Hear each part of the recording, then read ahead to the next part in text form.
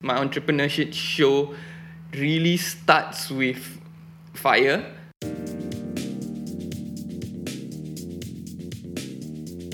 Hey guys, I want to give a special shout out to our Instagram page. If you have yet to follow us there, what are you waiting for? Follow our cute little coconut for great reminders, content snippets, and great vibes to perfume your day. We know you'll love it as we expand our ecosystem to journey with you every step along the way. So come on to the Financial Coconut Instagram page now.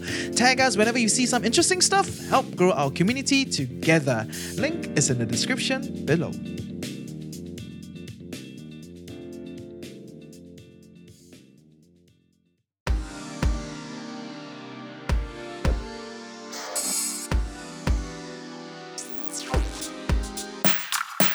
It is not every day someone has their factory burned down.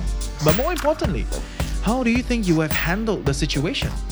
Would you fall into the abyss? Would you rage quit? What would you do?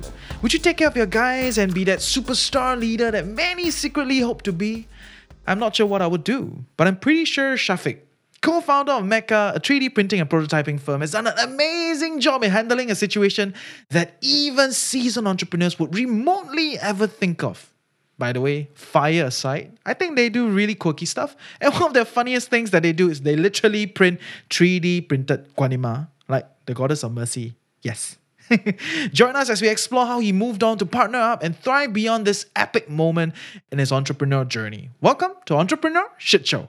Like that fire essentially changed everything. Like it was a really inconvenient time in life. It was like on the business end, I was looking at expanding the other business that I had, the 3D printing business, and also looking at expanding the sandblasting business. And at the same time, personally, it wasn't the most convenient of times. My wife and I had just gotten our home. We had just settled in. We were looking at having kids, fertility and all that mumbo jumbo was starting, and then your life changed overnight lah. So I still remember it was I woke up in the morning. So when I go to sleep at night, I put my phone away and I don't bother about it. And I woke up in the morning, so this is about 6:15 in the morning, and you have like 17 missed calls and how many 100 messages, and I'm like, It's not a great way to start the day. Some shit must have really gone down lah. And that's why I really thought, oh man, some shit must have gone down. And then Kola is one of the guys that worked with me, and he was like, boss, got big fire here, Sungai Godot. I was like, oh, so how's our workshop? He's like, never really touch our workshop, but everything closed. Then I'm like, oh fuck. So I was like, okay, I'll come down. And I went down, and you see fire trucks. There's just so many fire trucks, and they've made this little tentage for all these firefighters to have their lunch, and while they are fighting the fire, so they can go and fight the fire and then come and have fucking lunch and then go back and fight the fire. And you're like, this must be freaking serious, like these guys can have a break and rotating shift and all that sort of shit. And you couldn't really see what was going on inside, like it was a road that was closed up, so you couldn't really see what was going on inside. So you're standing like the outside main road with people trying to control traffic, with people trying to tell you to move away from there, and you're just like, that's essentially all we've worked for the last 2 years, burning up lah. So really essentially at that point in time, my first thoughts were like, oh damn, I need to take care of the workers lah. So I essentially only had 2 workers at that point in time, and I need to make sure like they were taken care of. So had to put them up in a hotel and say, hey, rest a while. As in, I didn't want them to go back to their dormitory after what had happened. I felt like that wasn't a safe space for them. So put them up in a hotel and told them, hey, do whatever you need to do, and then we'll start our discussions about what we need to do next later on lah. So I think they enjoyed it a lot, staying in the hotels. They were probably like, fuck man, the heart of little India, and we could get good food and walk around the city and stuff like that lah. So that was I guess an interesting experience. But for me, that was really when things started. I think for me, I realized at that point in time, I had to make a decision. Do I want to continue with this business, or do I just want to say cut my losses and be done with it? So in the end, I sat down, took a few days, sat down and said, hey, if I were to rebuild this business, how much effort and how much money would it take versus me just going into something else, or me even just saying, take a fucking break lah. So I think at the back of my mind, I had already decided, but it took like quite a lot to justify, and especially with the workers. One of them really didn't want to go back. One of them wanted to go back, and it was a good chance for him to go back and start a life of his own. And the one who really didn't want to go back was like, oh, please, I want to continue being here and blah, blah, blah. But at a certain point, I had to have a bit of heartlessness in me and say, look, I'm really not starting the business again. This is all I can give to you, and this is all I can do to take care of you, and you need to go and find another job. It was a bit fucked up of me to do that, but in a way, I think I needed to do that for myself, because I can't build a whole fucking business just around the fact that this guy didn't want to go, right? Yeah, so that's where that was lah. And at the back of your head, you said you already decided, right? But then why did it take so long for you then to make the decision? Before the fire, right, there already were aspects of the business that I found really difficult to understand. There were, it was difficult to collect money. So let me just come back and explain to you what the business was about. In 2016, July 2016, my grandmother had passed away. So when my grandmother passed away, all Muslims basically bury lah. I'm supposed to be a Muslim, and all Muslims bury lah. So my grandmother was all about, she was buried after she died, and after she's buried, they built this sort of tombstone. The Muslim way, if you talk about like real beliefs, real Muslim beliefs and things like that, there's a few schools people will say you can, you cannot, blah blah blah. Doesn't matter to me. It's like whatever she wanted or whatever the family wanted to do. So we built this little tombstone for her and stuff like that. And it was a very complicated affair. I felt like dealing with the contractor and all that sort of thing was way too complicated. Because prior to that, you have to remember, I was already involved in CAD design, product design. I was involved in 3D printing and all these sort of things. And I'm like, why the fuck must it be so complicated? And also in 2016, more or less the 3D printing business had plateaued. So it was like, we're at a comfortable space. I don't know where to grow it. So I thought, maybe diversifying, do something else. So I saw this and I was like, yeah, we have all the right resources. And then I started digging into the business. And as I dug into the business, I found that the person we were dealing with was a contractor. The contractors only have 2 suppliers to work with. And both of the suppliers were just 2 old Chinese men. And they were like, we're too old for this and blah, blah, blah.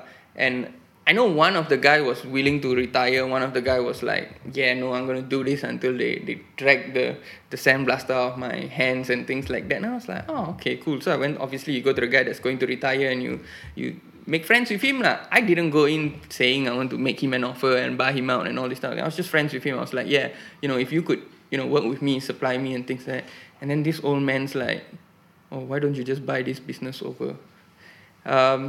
And long story short, I told him, just give me a number. If the number makes sense to me, I will take over lah. And his number made sense at that point in time. But now in hindsight, you're like, could have bargained a little bit lah. But it's not one of those things you do at that point in time lah. Yeah, so it was good. Took over the business. Where was I? Yeah, took over the business, paid him. Had to raise a bit of money from like friends and family and stuff like that, paid him, and then took over the business. And I was very adamant that I didn't want him to be involved in the business. I didn't want it to go back to the owner-operator ways. I wanted it to go to a business way lah. I didn't want him to be running it and all this kind of thing. So I guess he felt a bit unhappy. Like I basically retired him lah. But too bad, what you gonna do? You already got your money, right? So, so worked with. At that point, he only had 1 worker. Worked with the worker to say, hey, let's change things. Let's really do things differently and stuff like that. So we really, me and the worker, his name was Deepu. Me and Deepu really grew the business in a way. So Deepu did really essentially all the operational stuff.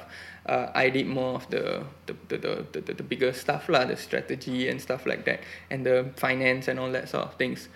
Deepu essentially was one of the best things to happen at that point in time. Deepu was hardworking. Deepu was honest. Deepu, and he helped a lot. And because we were only able to grow the business because Deepu was that great lah. Then we grew the business. We brought in one more guy who could take care of all the IT side of things for us, the designs and all that sort of things, which was really great also. Then what happened? So is it because of all of these happenings that was very hard to make the cut? So this was one of the reasons why it was hard to make the cut and say, oh, this is a bad business, let's not get into it. But on the other end, there were a lot of cons to the business. There were a lot of sides of the business that were just really fucked up. Number one was because we were suppliers working with contractors, it was fucking difficult to collect money from the contractors. These guys would drive fancy cars and they would suddenly tell me, oh, Ali, I don't have any money to pay you. They would say in Malay, Ali, tak ada duit lah hari ni. And you're like, I can scold you, but where's the joy in that?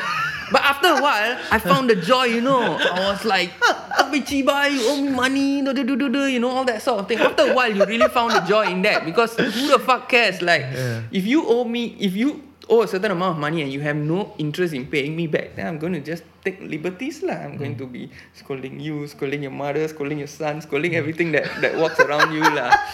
It's really just all that jazz. Yeah, all that jazz. Because it's listen, bro. When people owe you money like that, and you know that they are so upset with having to pay you, yeah, it's very, very, very upsetting lah. But then they are living the life. Yeah, but then they are living the life. Yeah. Oh, so that was one thing. The other thing was the business was very, very, very capital intensive for me. I felt like every few months I had to bring in a whole load of granite and marble, and it was costing a lot of money lah. And having to also grow the business would have been really capital intensive. And I thought there has to be a better way to make money in the world, you know. And again, like I said, I didn't have any. I had a passion for things. I did feel in a way that you know, sandblasting and this whole marble granite sculpting thing was fun, and I had a lot of fun doing it, and I had a passion for it, but not in a I'm going to give up my whole life and dedicate myself to it. At the same time, I also felt because I had done this business after my grandmother passed away, I felt, maybe it's something like in a way, it's something like my grandmother had left me, so I felt that respect for it, but I didn't feel like, I have to dedicate my whole life to this and things like that lah. So even before the fire happened, there was certain points I was like, can we just build this up and sell this off and let someone else run it, or can we like you know run it automatically so that I can go and do something else and things like that. So there was always the little inklings at the back of my mind. I'll tell you a funny story that my wife feels shows my 0 to 100 mentality. The computer that was doing all of the designs actually broke down, and essentially the problem was you just basically had to change a little battery on it because some shit with the motherboard or something like that lah. So you had to change this little battery on it. Obviously I didn't know that. In my mind I thought, it's a fucking old computer and it's broken down, and for me to redo all of these designs and blah blah blah blah blah. And I told my wife, you know what, let's just close down the business because the fucking computer broke down. That's it, bro. You have to pay attention to that fact. I told my wife, let's close down this business because the computer broke down. And my wife's like, are you insane? Are you insane? Like, you just went from 0 to 100, then all the way to like 200 in no time, you know. Your computer broke down and you're like, close the business. But there always was this little inklings there. But I must tell you, the business, when people paid, it made money lah. It made good money. And it was what allowed me to live the type of life that we live lah. Yeah. So then after the fire, the business disappeared essentially. It just went down. It disappeared, it went away. So after the fire happened in December of 2018. So I think in just around that time also, a few days after that, after the workers went back to Bangladesh and to India, I decided that I'm not going to do it anymore. Then I decided also there was time to take a break. So had a nice long 2019 of a holiday. So during the break in 2019, right? Yeah. Like, how was that for you? I think most entrepreneurs, breaks are not very... it's not that great usually. It was great for me because up to that point, I hadn't really taken a break. And it was like, just the past 2 years before that was like, work all the way. So in between those 2 years, in 2017, I got married. I got married on a Wednesday evening, which was an odd time to get married, but it was Wednesday evening because Why is it an odd time? Because it was my birthday. So like Wednesday evening, people are like, hey, why you get married on Wednesday evening? Like, why don't do it on a Saturday? Like, what?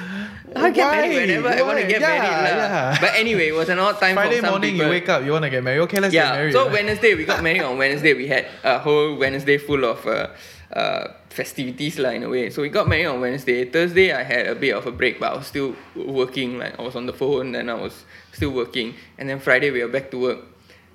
So we were like, yeah, there's no break. We didn't really have a honeymoon of sorts. We had a honeymoon, but it was just like 2 weeks where we went away, and stuff like that. So we didn't really, as husband and wife, we didn't really have a break. And I have family that lives overseas, like my mom lives overseas and all that sort of things. And I'm like, yeah, didn't really have a break, didn't really spend time with family, didn't really do much. So I took 2019, and that was essentially at the start of 2019. I said, okay, this year, no matter what happens, the main thing that has to happen is I have to come out at the end of the year like recharge, having said that I'm sick of having a break already.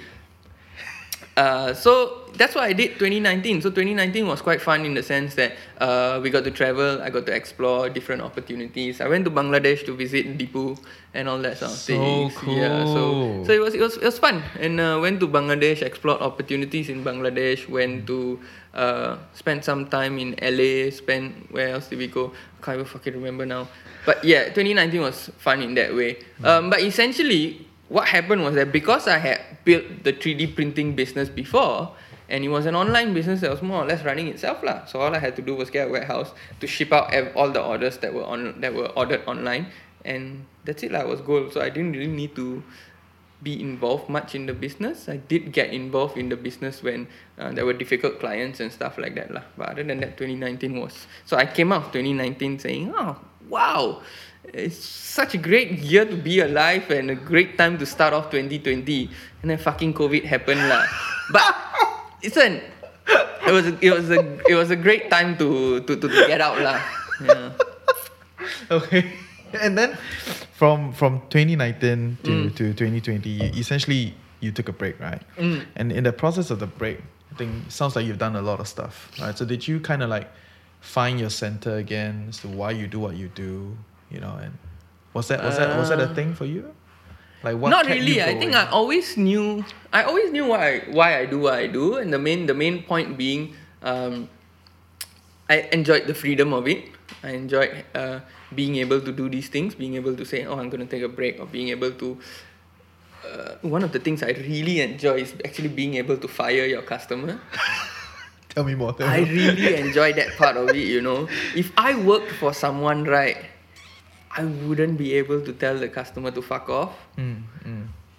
But because I work for myself, right, I mean, I don't tell customers to fuck off, that's just rude. But because I do it for myself, right, I can essentially tell customers, oh, sorry, you're probably not the right fit of a customer for us. Thank you very much for your inquiries lah. So that's really one of the biggest freedoms I enjoy lah. Yeah, and I think for most entrepreneurs, I think freedom is really a big part of it.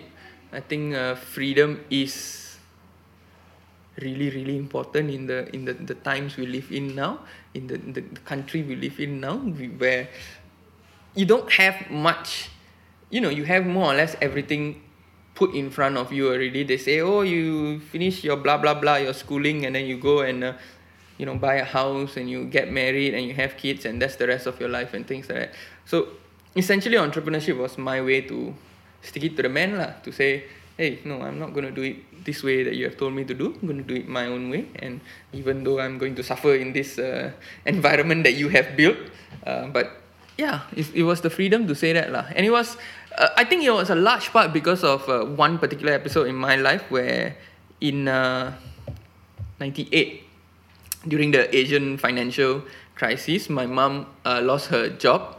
She was working with some oil and gas company lah. Let's refrain from naming names. Yeah. So she was working with an oil and gas firm, and then she lost her job after like 16, 17 years, and she really enjoyed her job. And then at that point in time, I was like, 10, 11 years old was I? Yeah, 10, 11 years old. And then I realized, and then my mom also at that point had just given birth to my little sister. And it was like, she just gave birth, and then she lost her job, and then now we are, And also, I guess in context is, my mom brought us up. My mom got divorced when we were younger, and then remarried, and then had my little sister. And again, she got divorced. It didn't work out. So in context, we always only had my mom as a sole breadwinner, and we had good supportive family around us. But at the end of the day, it's just your immediate family that you have to look to. So when I saw this in 1998, I was like, this is a bit insane. You work for someone for 16 years and you've built everything they've asked you to build for them, and then after that they just say, okay, thank you for your service, bye bye. And so I say, like, oh, that's just insane lah. So I'd say it's just not going to happen to me.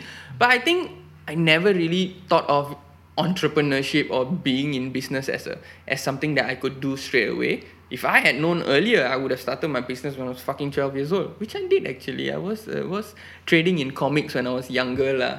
But like, I would have started something larger when I was younger lah. If I knew that it was a very viable opportunity at that point lah. Yeah. And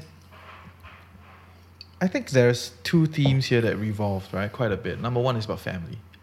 It sounds like your family is quite a bedrock in your life, because a lot of entrepreneurs that we've interviewed, there's a lot of dissonance between, like, family wants them to do a certain thing, and then they rebel and do another thing, right? And then become an entrepreneur. I understand so that. How was that for you? Yeah, you know, when I went to university, I studied biological sciences, and there was always a running joke when I took over the sandblasting business. I used to tell Dipu, and people around me even used to say, when your mother sent you to university, right, she never thought this was what you'd be doing, you know. I was like, yeah, my mother sent me to university and she thought I would be a doctor, and I'm basically like a construction worker now lah. Nothing wrong with a construction worker, but essentially, then I'm like, but there were points when family would be like, you know, why don't you just like find a good job, nice high paying job, you could probably, you know, do quite well for yourself and things like that. But I think they gave up after like 2 weeks of telling me that. They were like, this guy's too much of a difficult, stubborn person. He's an asshole lah, basically, so he's never going to listen to us lah. Then they were always supportive. Then they started supporting more. They started coming up with things like trying to give me ideas about different things that I could do, trying to give me ideas about, or even trying to just say like, hey, how can we help you, and all this kind of thing. So family was always supportive in that sense lah. And was it different in the sense that, do you feel the difference when your family was questioning what you're trying to do, and then they turn around and say like, hey, you know, how can we help, and how does that feel? How did that feel? Let me think about this. I've never actually put those feelings into context.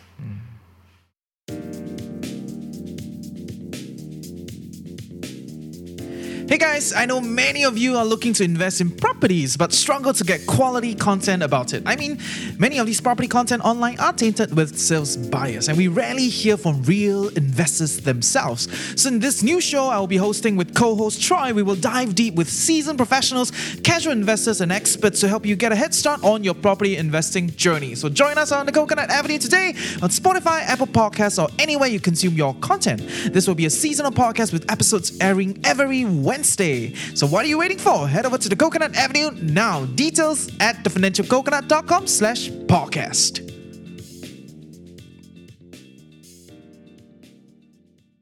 No, not as it wasn't really very different for me. I feel like my family wasn't. They weren't like completely not supportive. They were just like, oh, you know, something else that you could be doing. They weren't like completely unsupportive lah. So I didn't really feel a difference lah. But now, and especially after everything that happened, and they've seen like, essentially, this is how I feel like, they've seen how far I've come. They'll be like, oh, actually this guy can probably make something of himself doing this business or doing whatever business he does lah. So I think for the difference is probably for them. They see the opportunity. They see how it's different lah from having a job. They see the unlimited potential, right? Yeah. So I guess that's the part for them lah. But like you said lah, family is a very important bedrock, and I guess with for most entrepreneurs also, even if you're saying that someone whose family is not supportive of them, after a while they come around is number one, or when they start building their own family, then that becomes a supportive family for them lah. Building their own family not in the traditional sense of husband, wife and kids and stuff like that. They build, friendships, they build their business community and stuff like that. So family is a very important bedrock in entrepreneurship, if you ask me. It's who you turn to, even if they can't give you the right answers. It's who you look towards to say, oh, this is why I do what I do, or this is why I need to wake up fucking early tomorrow morning to go and meet this asshole of a client and all that sort of things lah. So who do you turn to specifically? Right now I turn to my wife. I think my wife's been quite supportive in that sense. She's an entrepreneur in her own way. So she's also, she understands the potential of the potential of what we do as entrepreneurs, and she also understands that if I went out and find a job, we'll probably have a lot of money, but we won't have a lot of potential lah. So so she understands that. So I turn to my wife quite a lot. Essentially I turn to family lah. So turn to my mom, turn to my aunties, turn to my brothers, turn to my cousins. We just turn to each other. You turn to different people when you need different things, isn't it? Yeah. Friends, when you get to this age, I mean, I'm not that old, but when I'm now 33 years old, and you only have a small group of friends. You only have really, really good friends that have essentially been friends since you were young. So your army days, or even maybe just slightly before your army days and things like that. So these are people that know you, these are people that support you, these are people that see you through things lah. So these are sort of like family also in a way. Actually they are family. Real cool. And this central theme about freedom, right? You talk a lot about it, right? So I'm kind of curious, what does freedom mean to you? So essentially when I got into this, when I started with business and with the businesses and stuff like that, it was about financial freedom. But then I realized the more important thing here was the freedom in terms of time. You only really you can earn unlimited amounts of money, and that really is the truth. You need to strike on the right idea, be able to sell the correct thing to the correct person, and that's it. You can make all your money and make sure your factory don't burn. Yeah, make sure your factory don't burn down and stuff like that lah. Or just buy a lot of insurance. Okay, okay. But you see, the thing is, right, freedom in terms of time, that you cannot buy. How much money you have, you can't. You can't buy time with people. You can't buy time with what you want to do. You can't buy your time with experiences and things like that lah. So freedom, it evolved into being freedom with my time for me. Yeah. And so in some ways, your old business gave you that freedom. Yeah. Right. Not the new one. Because it's right? supported. So the old business, the 3D printing business, gave me the freedom. The new business, the sandblasting business, new at that point in time, the new business was, if we had built it, I mean, if it hadn't had burned down, then it would essentially have been running itself, and it would have given me additional freedom lah. So it was like, your 2 years, 3 years worth of work. You build something and then you move on to the next one. That was how I saw the patterns in my life lah. So essentially, freedom of time. But when it came to 2019, and I really needed the freedom of time and the financial freedom, then I fell back into the old business, the 3D printing business. Yeah. And that took you kind of jazzed it up, right? From there. Yeah. So in 2019, after the little break, I got a bit bored, tired of saying, I got bored of having a break, and I also got a bit tired of the 3D printing business in a sense that it was really just a retail and distribution you business. Just kind of give me a little bit better understanding of like, what do you mean by tired of the break? Because a lot of people are like so excited about like traveling the world and doing all that jazz, right? But why do you feel tired of taking a break? It was two things for me. Number one was I felt that I had fallen into a comfort zone. And it was very, very, very comfortable lah. Let's just say. So how does that? It was. How is that like comfort zone? As in, I essentially just didn't feel ambitious anymore. Yeah. So I thought it was really important for me to get out of that lah.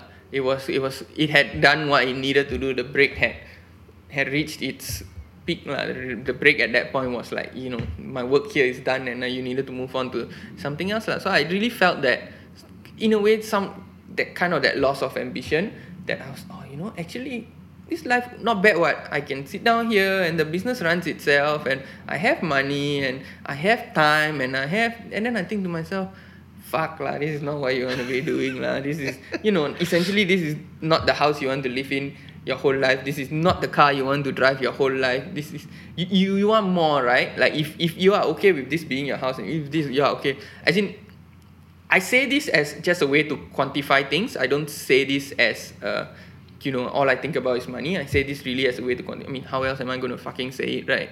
So if this is the house you want to live in your whole life, then well and good, live this fucking life. If you want to, you know, buy nicer houses, build nicer houses and all that sort of things, then obviously you have to work harder lah. You have to have ambition, you have to blah blah blah, you have to get out of that lah. Yep. Okay, and so from there you came out, and then so you from there your came business. out, started back with the 3D printing business. So in 2020, when this whole thing with COVID hit, we were still essentially a retail and distribution business. But also at that point in time, I met, I'd known this guy since before, but I approached him at that point and said, hey, look, we both do relatively similar things, and you do something that I aspire to do. And if we come together, I can support you in doing more of what you currently do, which is like the product development, the design engineering, and the mechanical design side of things. I can support you to do it, you know, in terms of the business aspects, the financial aspects, and everything. And then we could grow something together, we could make magic happen together. And he essentially agreed. So we decided to combine our businesses in July of 2020. We operate now as Meka 3D Printing. So he essentially closed his business and we operate as Meka 3D Printing Private Limited. And now we do a lot more like design engineering. We help people build prototypes. We help with manufacturing when people need to. We do a lot of CAD design, mechanical design and stuff like that. And that's fucking interesting to me, instead of just selling 3D printers and all that lah. But the retail business and the distribution business then supports all these other projects and all these other businesses that we do lah. So that's interesting. Yeah. So, but then how do you? Because it is one thing to start something from scratch, and it's another thing to already have a thriving business and another person also have a thriving business and merge. Right. So how do you end up deciding to merge with this guy? Not about the business per se, but the person specific. I've known, so this guy is Hisham. I've known Hisham for quite a while. I've always known Hisham to be one of those like really hardworking, ambitious. He's ambitious, and he's basically a kid lah. He's like 20. It's fucked up to say, if I don't really know. I think he's 27 or 28 or something like that, or probably even younger. You know. So I knew Hisham when he was in poly, and I've known him since then, and we've worked together. So it wasn't really difficult for me to judge Hisham as a character. As a person, it was good. I didn't think there would be any problem working with him. So I said, it's fine. Let's try this lah. And as conversations went on, I think we more or less aligned. Yeah. You can't really be perfectly aligned with anyone in the world. Even the person you marry, I think even kids you give birth to, you would never be perfectly aligned to them, you know. But as long as there's some sort of, parallelism, it works well. You're going in the same direction. So it's important from an ideological viewpoint or from a moral standpoint? Or is the technical skills important also? For me, I think morally, ideologically, you need to be similar. But in terms of skill sets, there needs to be sort of... So Hisham fills in a lot of gaps in skills that I don't have. So if you ask me to do a CAD design, right, I won't be able to do it. I can go and find who can do it for you and pay lots of money for them to do it. But Hisham could just do it on his own lah. So there was skills gaps that Hisham actually filled and stuff like that lah. So essentially, if we are talking about larger picture of how you look for partners in this whole entrepreneurship thing that you do, I honestly have no advice. I feel like it needs to be someone that you can spend the rest of your life with lah. Essentially, it's essentially like it's like dating, right? Yeah, it's like dating, and it's really like finding your wife, and it's even more important than finding your wife in some ways, because your wife, right, is someone you. How do I put this without my wife getting fucked up when she sees this? Yeah, but okay lah, it's as important. Maybe you can cut out. It's really as important as finding your wife lah in a business partnership. I think we'll keep that. After that, Reggie, you fucker. Oh yeah. So I think everybody have their own way of choosing their partner. Yeah. But I think you did give very valid advice about finding someone that you can as good as marry, right? Because the kind of complexity in business and the kind of longevity on the journey is very, very different. I never really had partners in business, and I never really thought that it was very important, because I think like, you could always just pay someone to fill up gaps for you and things like that, which is true to a certain extent. To a larger extent, you need partners to be with you and advise you and just really be there on the journey next to you lah. There's this people always share this common thing about if you want to go fast, you go alone, and then if you want to go far, you go together. You really need to decide where you are at on that journey. Do you now want to go fast, or do you now need to say, oh, let's go together and let's go build deep. Build a deeper business and go further lah. So it's essentially each person has to decide on his own whether he really needs partners or not. That's one thing. The second thing is how you decide on your partners is up to you lah. And essentially, most of the time, if you ask me, it's about taking a chance with people, getting the basics right, and then taking a chance with people lah. And then you have faith lah. You be optimistic and you have faith and you say, hey, this will work out, and let's just try to make this work lah, as much as possible. Cool. And I think that's really important with entrepreneurship as a whole. You need to have optimism. You need to have faith. Then you also need to have a certain amount of clarity lah. So because optimism will keep you going, but clarity will get you going. In a way, clarity gives you. When you don't have the motivation to wake up in the morning, when you don't have the discipline to wake up in the morning, which, let's be honest, most of us lack, clarity will tell you, get up and fucking do this lah.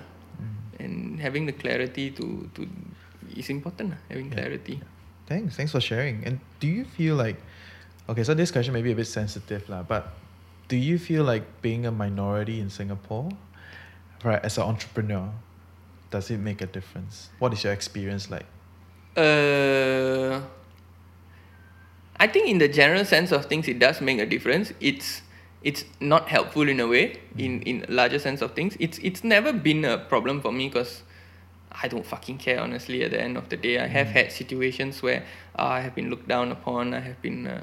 even with the 3D printing business, we have had situations where someone will walk in to the business, and then someone will walk in and I'll be like, hi, how are you? And they're like, where's your boss?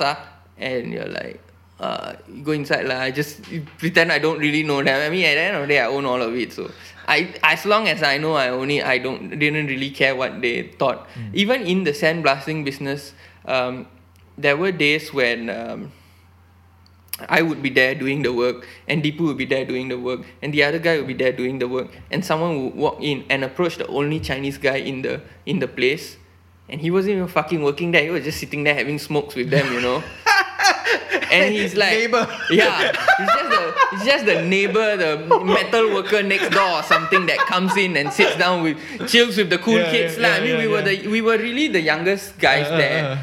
And I didn't give a shit about them smoking. I don't smoke. I didn't give a shit about them smoking in the place. I mean, as long as they cleaned up after themselves. So they would always come by, like the neighbors would always come by and sit down and all these type of things. And then, so I can really remember it quite clearly. You would have 3 of us doing the work there, and then one guy sitting down smoking, and he's just having a chill time, and he doesn't even work there. And someone would walk in going, "Lao partner," and you're like, and this guy is confused, like, why are you speaking to me?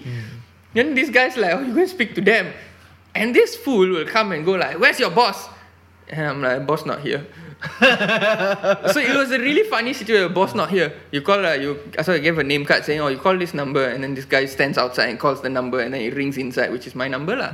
And I'm like, yeah, hello. And he's outside. Oh, you the boss ah? And he comes back inside.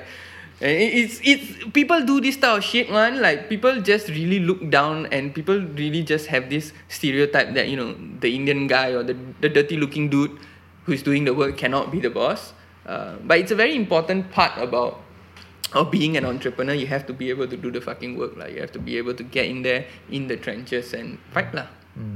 Yeah. And okay, so coming back to your whole thing about minority. Yeah. I think in general it is a problem. It is more difficult to get opportunities, or it's more difficult. People have these stereotypes that they think, the Indian guy is probably some con man, the Malay guy is lazy, the Chinese guy is the one with a lot of money and very, very hardworking and, perfect for everything lah. There are all these stereotypes that people do buy into, but essentially that's in a general sense. But for me, I didn't give a shit. Like if you were a customer that comes in and thought that way, then you were not our customer lah. Then you cannot possibly be our customer lah. You cannot. I could fire you lah. Going back to firing your customer, I could fire you lah. I could say, hey, I don't want to deal with you. Take your stereotypes and take your xenophobia and fuck off from here lah. Yeah. At the end, I just want to know, like, why, despite all these, why do you still do what you do? Why do I still do what I do? I think for me the answer is, it still goes back to the freedom that I have. It goes back to the fact that I can do all of these things. I am not bogged down by anything. Like I'm not bogged down by the fact that I have a job. I'm not bogged down by having to answer to my boss and all these sort of things. So I feel like it's freedom at the end for me. It's freedom to pursue the things I want to do, the interests that I have, the projects that I want. It's just being able to explore all these different things. That's just really important to me also. Curiosity and all that jazz lah. So that was important lah. I think freedom is why I continue doing what I do. I have reflected on life saying, hey, what if this, what if that, what if this, what if that. And most of the time, I think the only advantage any other path might have over what I do now and what I have chosen now would really just be financial. But then again, I'm not in a very bad financial position, so yeah, there's only enough money in the world lah. There's only X amount of money that you can have lah. So it wasn't important for me to say, hey, I should have done that, I would have $1 million more. Like, yeah, it wasn't important for me. But it was freedom lah. So it was freedom in a general sense lah. The financial, the time, the just being able to do these things. I think that's my answer. Thank you. Good stuff. Freedom. Yeah.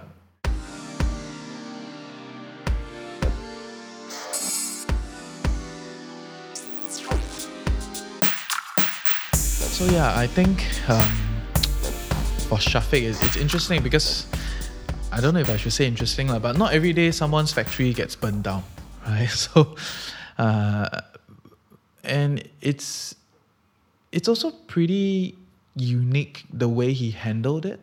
Like he didn't feel that emotional. I'm sure deeper, if we went deeper, more stuff could have, probably would have come out, but I think the optimism didn't feel very fake, right? It feel like it perfumed his belief, the way he sees business, right? Taking things in his own stride and just kind of, some things you just cannot control. And that's the reality of business. There are actually many things that you cannot control.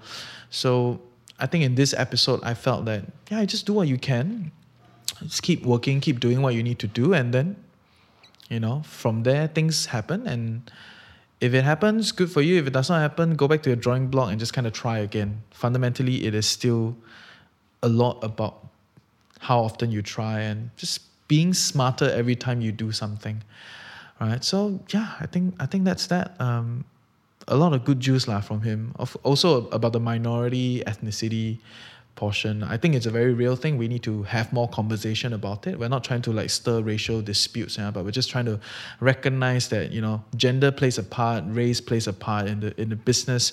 Depending on where you're at, who you're working with, culture, they all interact in terms of day-to-day interaction. Of course, it perfumes how entrepreneurship is done. Right. So yeah, so that's all for today. And because you stay all the way here, so we're gonna have Shafiq has a little bit more to share with you. Okay, so I think we got one last question that we'll post produce. So if someone wants to start a entrepreneurship, right? Just join entrepreneurship as a journey. You know, what is one advice you would give them? Is it the don't do it? No. I would say I really would encourage people to do it, to try and do all these type of things. I